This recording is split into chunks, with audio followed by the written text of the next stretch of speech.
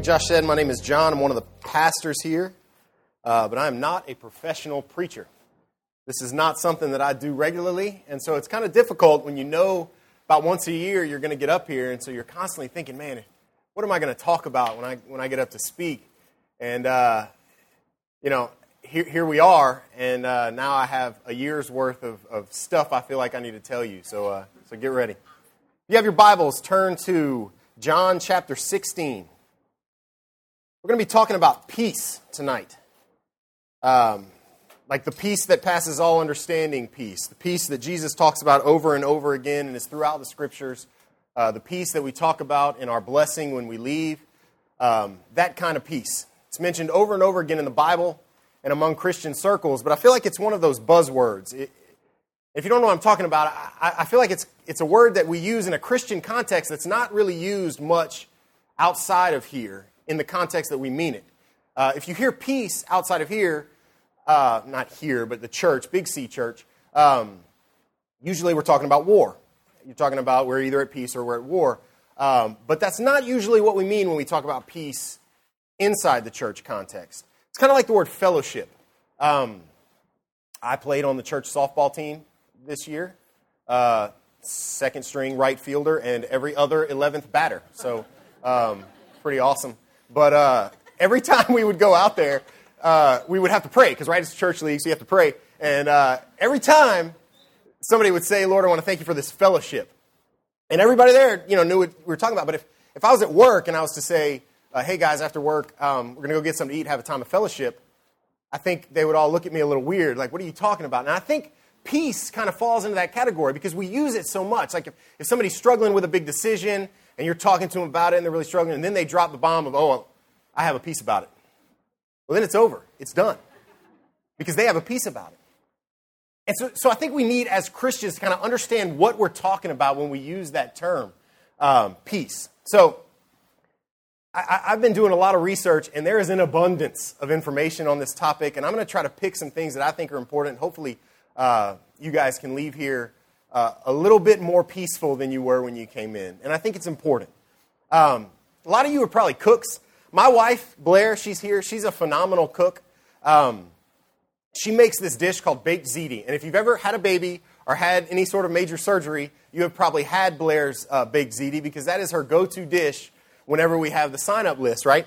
And so if you want to try it, either get pregnant or have surgery.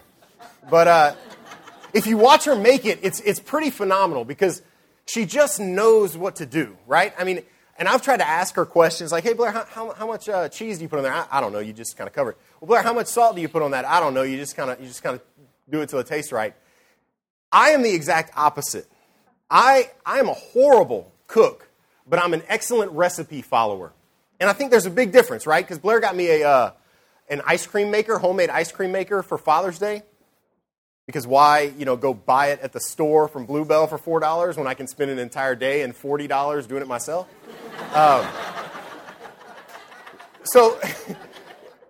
But the reason I do that, and if it says like 2/3 a cup of water, I am like getting the level out, making sure it is exactly 2/3. Because if I do that, if I follow the rules, then no matter what it tastes like, I can always say, hey, I followed the recipe, right?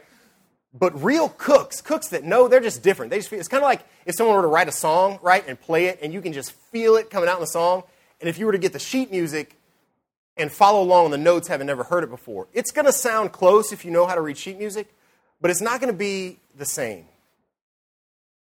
And I think there's a lot of relationship to the Christian walk. If you want to be a great cook and be able to just feel it and throw salt and garlic in there and have something great, you better start out following recipes. You better get good at following the directions. And if you want to be a great musician and just be able to feel it and write a bunch of songs, you better start out learning how to read and follow sheet music.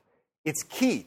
And if you want to learn how to be a peaceful Christian, whenever stuff is going crazy all around you, whenever your coworkers come into your office or your classmates come to you and, my parents just got divorced, I just got a bad report from the doctor, things are falling apart. Whenever those things happen, if you want to be able to react like Christ would react in a peaceful way, then you need to follow the directions that Jesus gave. And that's what I think he does here in John chapter 16. In 16 verse 33, Jesus says this. He says, I have told you these things so that in me you may have peace. In this world you will have trouble, but take heart. I have overcome the world. These things, I have told you these things so that in me you may have peace. To give you a little bit of context here, I'm about to summarize the life of Christ, so all you church historians don't come up and berate me. But Jesus Christ, right, came here for one purpose, right? To die on the cross for our sins, to reconcile us to God, right? That was his goal. God sent him down here to reconcile us to him. And that's what he did. But did he just come down and die on the cross? No. He was born of a virgin, lived a sinless life, and for 3 years we get to see Jesus minister, we get to see Jesus struggle, we get to see Jesus teach, and those who he taught wrote a lot of stuff down, all right? So that's what we have here in John, is a recordation of the things Jesus taught. In John chapter 16, this is right before Jesus is about to get arrested, okay? So he's been ministering with these guys for 3 years. He's been teaching them, and all the while, the disciples' mindset was that Jesus is going to be this great military ruler, right? They're under Roman control. At some point, Jesus is going to be the Messiah we've always heard about. He's going to overthrow the Roman government. He's going to establish Christ's kingdom here on earth, and it's going to be awesome. So all chapters 1 through 14 about are just Jesus teaching and these disciples having this mindset the whole time, right? So then we get to chapter 16, and he starts talking about dying. He starts talking about how they're going to tear down this temple and they're going to rebuild it in 3 days. And I feel like when I read it, and you may get a different understanding, but when I read it, that the disciples are a little bit in turmoil. And in my Bible, if you look at chapter 14, it starts off by the little heading, says, Jesus comforts his disciples. And so this is right before Jesus gets arrested and is put to death, right after the Last Supper. So this is his time just gathering the disciples together saying, hey, look, guys, I got a few last things you need to know. It is very important for you in your Bible study to pay attention. John 14, 15, 16, and 17 are some of the richest truth. If you're into like the red letter part of the Bible, you got to pay some attention. I'm going to do my best to pick out some important things, but I urge you, I implore you, please take some time to go through these scriptures because they're just so rich.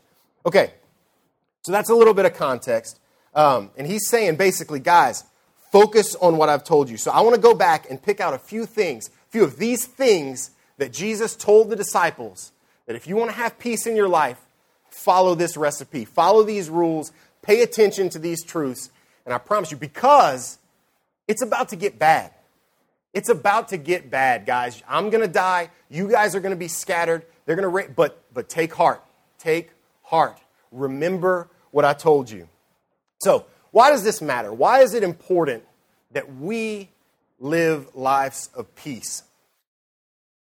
Is it so that we can feel comfortable and feel good about ourselves? I think not.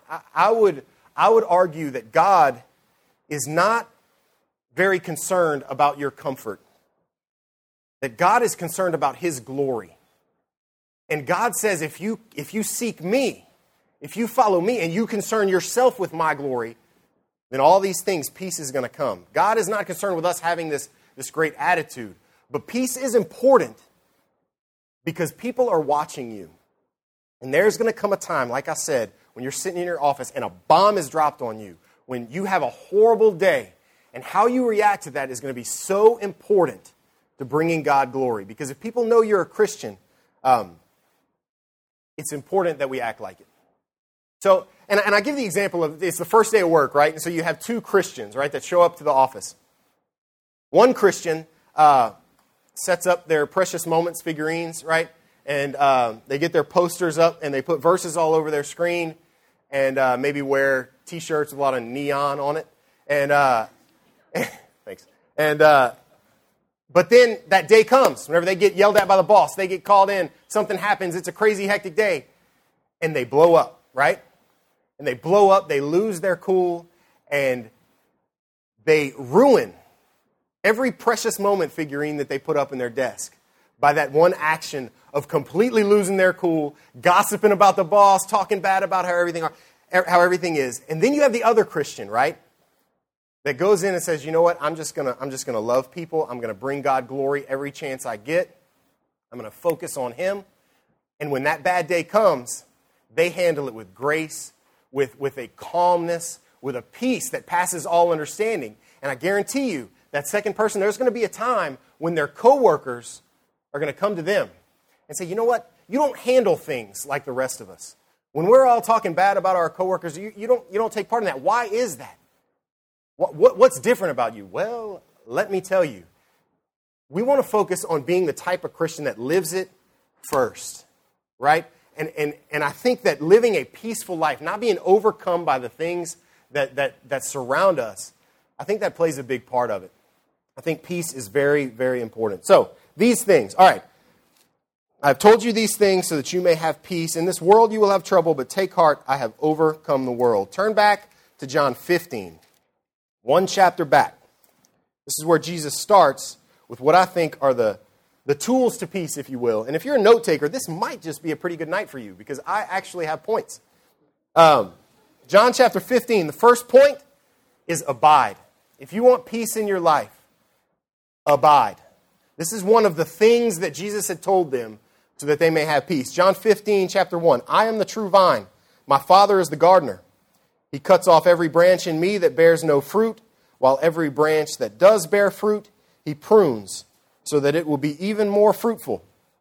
You are already clean because of the words I have spoken to you. Remain in me, and I will remain in you. No branch can bear fruit by itself. It must remain in the vine. Neither can you bear fruit unless you remain in me. Whole point of this is, guys, the Christian life is difficult. Jesus, if you read through all this, He's telling you, the next set of verses is the world hates the disciples. Okay, He's telling them, look, things are going to get bad for you. Problems are going to come. But if you abide in me, you can overcome them all. Martin Luther preached a sermon on John 16:33. Had some good things to say, so I stole them. And I want to read a little excerpt of that. He says, it is as though Christ wanted to say, my dear friend, write the word I in a very large capital letter in order that you may see it well and take it into your heart. It does not matter that you are small and weak. I am all the larger and stronger. Christ declares, I have already overcome the world. Thus the great and the small, the rich and the poor will join hands and be a match for the great monster behemoth. If he tries to swallow and devour you as if you were a little gnat, I will become a big camel in his throat and tear my way through his belly until he bursts and has to return you in one piece, whether he wants to or not. I am the one that says this to you. But you must turn your eyes from yourselves and be sure to consider who I am in order that you may be able to say, listen, devil, death, pope, emperor, and world, you are really putting on airs. You are showing your long, sharp teeth and are opening your jaws wide. Compared with you, I am a poor little worm. This is true. But what do you think about him who says, I am the one, and I have overcome the world? He says this to me and tells me to rely confidently on it. It is very important that we understand our place. When John the Baptist was asked about Christ, he simply said, I must become less, and he must become greater. If you want to leave here today and go to work tomorrow and have peace in your life, the first key is we got to understand where that peace comes from. It's a difference between discipline and dependence, right? Adam was in the garden leading a perfect life. His first sin, the first sin that brought sin into the world, was independence, right? Satan told him, you can be like gods. That was the first sin. It's been passed on. It's in each and every one of us, and it will cripple your faith. We must remain dependent. Prayer, scripture memory, worship, these are all important disciplines, and we need to practice them. We need to try to get better at them. We need to work hard every day. But if we only focus on being disciplined Christians that learn a bunch of information and we lack the dependence on Christ, we will do more damage to the faith than the most committed atheists. I'm going to say that again. If we lose our dependence on Christ and we gain nothing but knowledge, we're going to do more damage for the faith than the most committed atheist, because it's those people, it's that first Christian I talked about that wears the t-shirts, puts up the signs, and then blows it as soon as they open their mouth, that does more damage than if somebody just came out and said, you know what, I just don't believe in God. May that never be said of us. Dependence on Christ. Know where your help comes from. Rely on that power because it's got to start there. If it doesn't, we're missing the whole point. And if you read about these Christians that have these massive falls, whether they're pastors or very public Christians, whatever they are, it's because they've lost their dependence on Christ. Frank Friedman, who's a pastor in town, I've said this before, he was meeting with this missionary or whatever, and they were distraught about how the divorce rate among missionaries was the same as it was among the non-Christian world, right? The divorce rate was exactly the same, and that really troubled them, right? Because these are supposed to be committed Christians. And the missionary guy just said, you know what, I think it's because we have a lot of educated criminals. Frank was like, what are you talking about? And I thought this was interesting, and like I said, I've said it before, so just bear with me. But you take a criminal, right, who is leading a life of crime. They have a heart of a criminal. And you go to prison, okay, and you teach them a bunch of stuff, and they get a college degree, right? Oftentimes when they leave, you just have a better educated criminal that will do more sophisticated crimes. If you don't deal with that heart issue, all you're doing is piling education after education on nothing.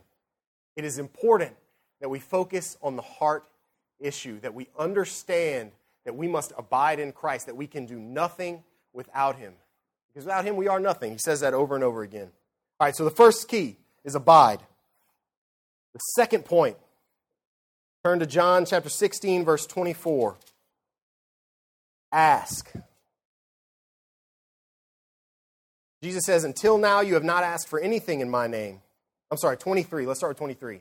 In that day you will no longer ask me anything. I tell you the truth, my Father will give you whatever you ask in my name. Until now you have not asked for anything in my name. Ask and you will receive, and your joy will be complete.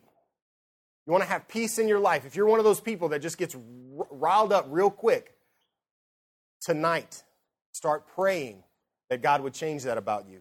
We have to ask every day. We have to go before God and ask. Now, when Jesus says, ask and you will receive whatever you ask in my name, I feel like that's a bit of a point of contention among the church, right? Because there's a lot of people that feel that verse means that if I want to drive a Hummer, whatever, then all I have to do is ask and believe and really think that God's going to give it to me and it's going to happen. I don't think that's what Jesus is talking about here. When Jesus says ask and you will receive, He's talking about aligning our heart with God's heart. And to me, that's the purpose of prayer. It's not only for effective ministry, but it's also for peace in your heart. Now, when it comes to asking, prayer is something that we've talked about numerous times here at the Ring. There's been Bible, some of you may be in a summer class on it, I don't know, but there's class after class on the importance of prayer. I wish there was an easy way. I wish there was a way where if you want to be an active prayer warrior, that you could come up and we could gather around and lay hands on you, and boom, you would be an active prayer warrior. But that's not how it happens. You want to be an active prayer warrior, you've got to practice. You've got to make it a point every day to pray. Voddie Baucham did a sermon on prayer and said some interesting things. He said that this guy came up afterwards and he was like, look, I want to be more of a warrior. Tell me what I need to do. I want to be a man of prayer and a man after God's own heart. And Voddie said, okay, tomorrow morning I want you to make your bed. And then the next day I want you to make your bed. And the guy was kind of taken aback, and he was like, look, no, I need you to pray for me. I need you to tell me, prayers to pray. I need you to tell me what I need to do. He's like, no, trust me. Tomorrow morning, make your bed. The next day, do it again, and do it every day after that. And a few weeks later, the guy came back, and a funny thing happened. He got up the next morning, he made his bed, and he remembered to pray. And the next day, he made his bed, and he remembered to pray. The important thing is, whatever you have to attach prayer to, do it. If it's brushing your teeth, pray while you brush your teeth. If it's your time to pray on your way to work, turn the radio off, then that's your thing, and that's something you can remember to do, do it. Because I'm going to tell you, just like Jesus told the disciples, it's about to get bad. If you live life long enough, tragedy is going to come your way. There is going to come a time in each of our lives where we can't do anything but pray. And when those times come, we can face those situations with a tremendous amount of peace if we've put in the time becoming an active prayer warrior before that day. Because there's two types of people that pray without ceasing, right? The first type is someone that had that bad report, and they were in that situation where there was nothing they could do but pray. Whether it was a bad report from the doctor, it was a divorce in the family, whatever it was, the wife just left them, they couldn't do anything but pray. Those people don't have any problem praying. The other person is someone that was taught well from the beginning and made prayer an active discipline in their life while fully relying on the Spirit. Prayer is key, but it's something that you have to work at.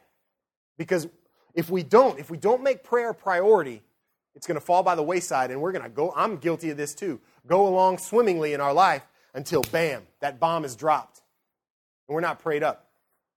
Another point is another thing I read on the internet that I thought was interesting is that there was a time, Frank Thomas, some of you know Frank Thomas, could hit a baseball 600 feet.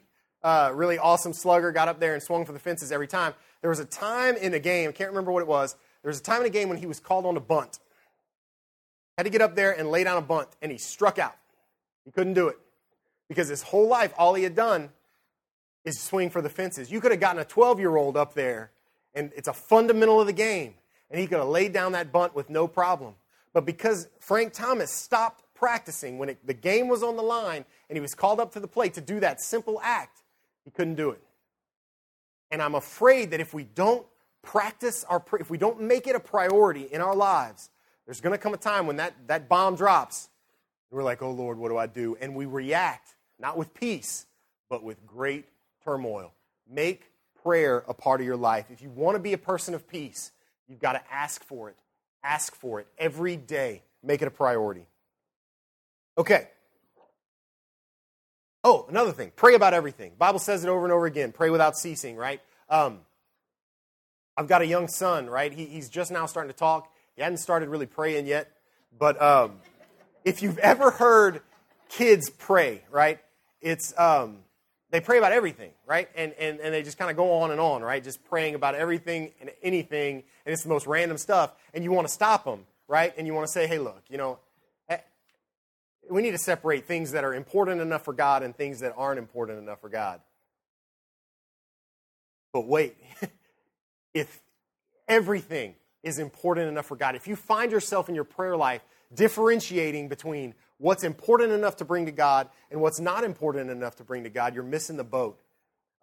Corrie ten Boom said, any concern too small to be turned into a prayer is too small to be made into a concern.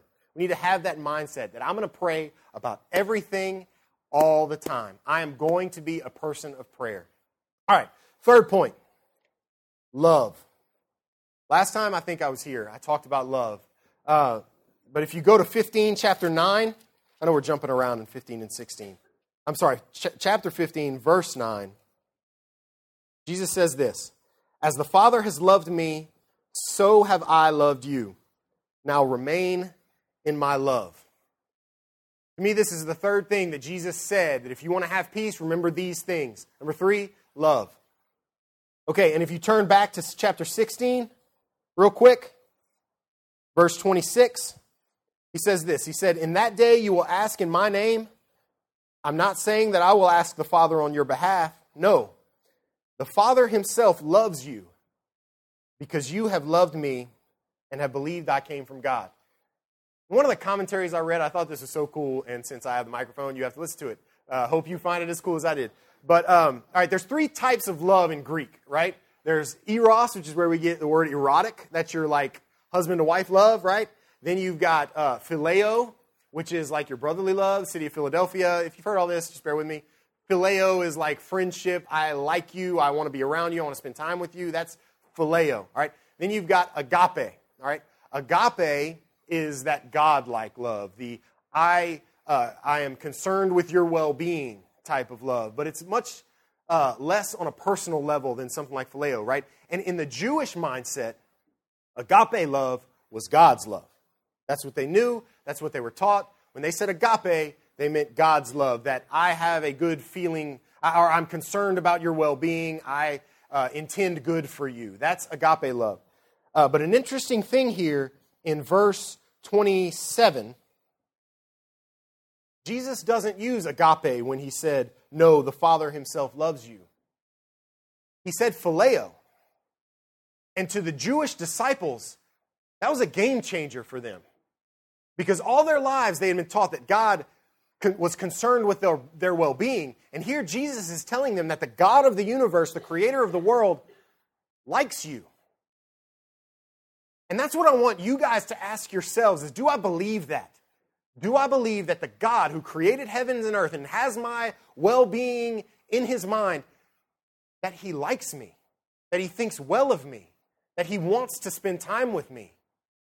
Because I think a lot of times when we're not at peace, it may be because we have some false truth about who we think God is and how God reacts to us. God likes you. God wants to get to know you. And if you can enter into that relationship with God, I think it's going to be a game changer for us, just like it was a game changer for the disciples. So, when Jesus is talking about love, there's two kinds, right? There's love of God the Father, and then there's that love we have of each other. All right, so turn with me to Matthew chapter 5. Matthew chapter 5. Maybe in your Bible, it's in my Bible under the heading murder. You might be wondering what we're going to do here. But chapter 5, verses 23 and 24. To give you a little context, Jesus just basically said to the people he was talking to, you may not murder somebody, but if you have a bad feeling for him, it's just as bad. It's a little weird, but that's what he said. If you have ill will towards your brother, if you think bad thoughts about your brother, then it's the same as if you had murdered them. And then he says, therefore, if you are offering your gift at the altar, and there remember that your brother has something against you, leave your gift at the front of the altar. First go and be reconciled to your brother, then come and offer your gift. Now, we don't have altars here, right? But that was the Jewish people's form of worship, right? They would come to the altar, they would make a sacrifice. And so I think if we take what Jesus is saying here and apply it to our lives, before the band comes back up and we sing these last couple of songs, there may be some people in here that need to go make a phone call. Because Jesus is saying that your worship is fruitless.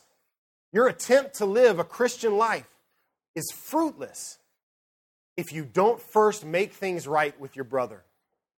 And I think if you want to have peace with God, peace with your fellow man, if you want to be a person of peace, then we've got to start making things right with the people that we live life with. We cannot be a people that holds grudges because it's not going to work. Jesus Christ himself in the red letter said, don't even bother coming to worship if you need to go talk to someone about your interactions with them. If they have something against you, leave your worship here, go get it right first. Love is key. God says to remain in my love.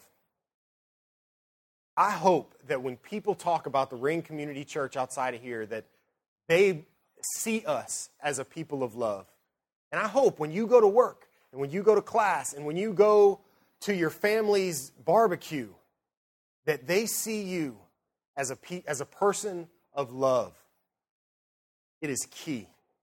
It is absolutely imperative that we love one another. Because if we don't, we're missing the point. Okay, remain in my love. And then lastly, go back to John chapter 16. And I'm going to close with this. Verse 33. We're going to read it again. He said, I have told you these things so that in me you may have peace. In the world you will have trouble, but take heart. I have overcome the world. The fourth ingredient or tool or item or whatever you want to look at it, however you want to look at it, the fourth item is hope. Jesus leaves the disciples here. Hey guys, I'm about to go die and it's about to get crazy. But take heart. I have overcome the world. What we need in our Christian life is a change in perspective. Most of you don't need more Bible studies. You don't need more scripture memory. You can work on those things, and that's great. But what most of us, I feel like, need in this room is a change in perspective about what's important. Jesus is saying, hey, you know what? This world's going to hate you. They're going to crucify me. They're going to beat you. Most of you are probably going to die. But take heart, because all of that stuff doesn't matter. And I want to say to you that it's hard to even make the correlation, because chances are most of us are not going to leave here today, go to work, and be crucified or be beaten or face any of the things that the disciples or Paul or any of these guys faced. But whatever is going on in your life, from I just got a bad report to the doctor to I was abused as a child, whatever it may be, because I imagine in this room we run the gamut of severity of bad stuff going on in our lives. Whatever it is, Jesus is saying to you, take heart. I have overcome the world. There's going to come a time when none of this matters. The only thing that's important is my glory. And if we can have that perspective, that no matter what we do in our lives, that we need to do it for the glory of God, if we can have that mindset, I promise you, the stuff that comes our way is not going to be near as important in light of God's glory. Focus on me. Abide in me. Remain in my love. Ask me for anything you want. Guys, I have overcome the world. You want to have peace in your life? Believe in this verse. Thank you. I ask you to pray with me.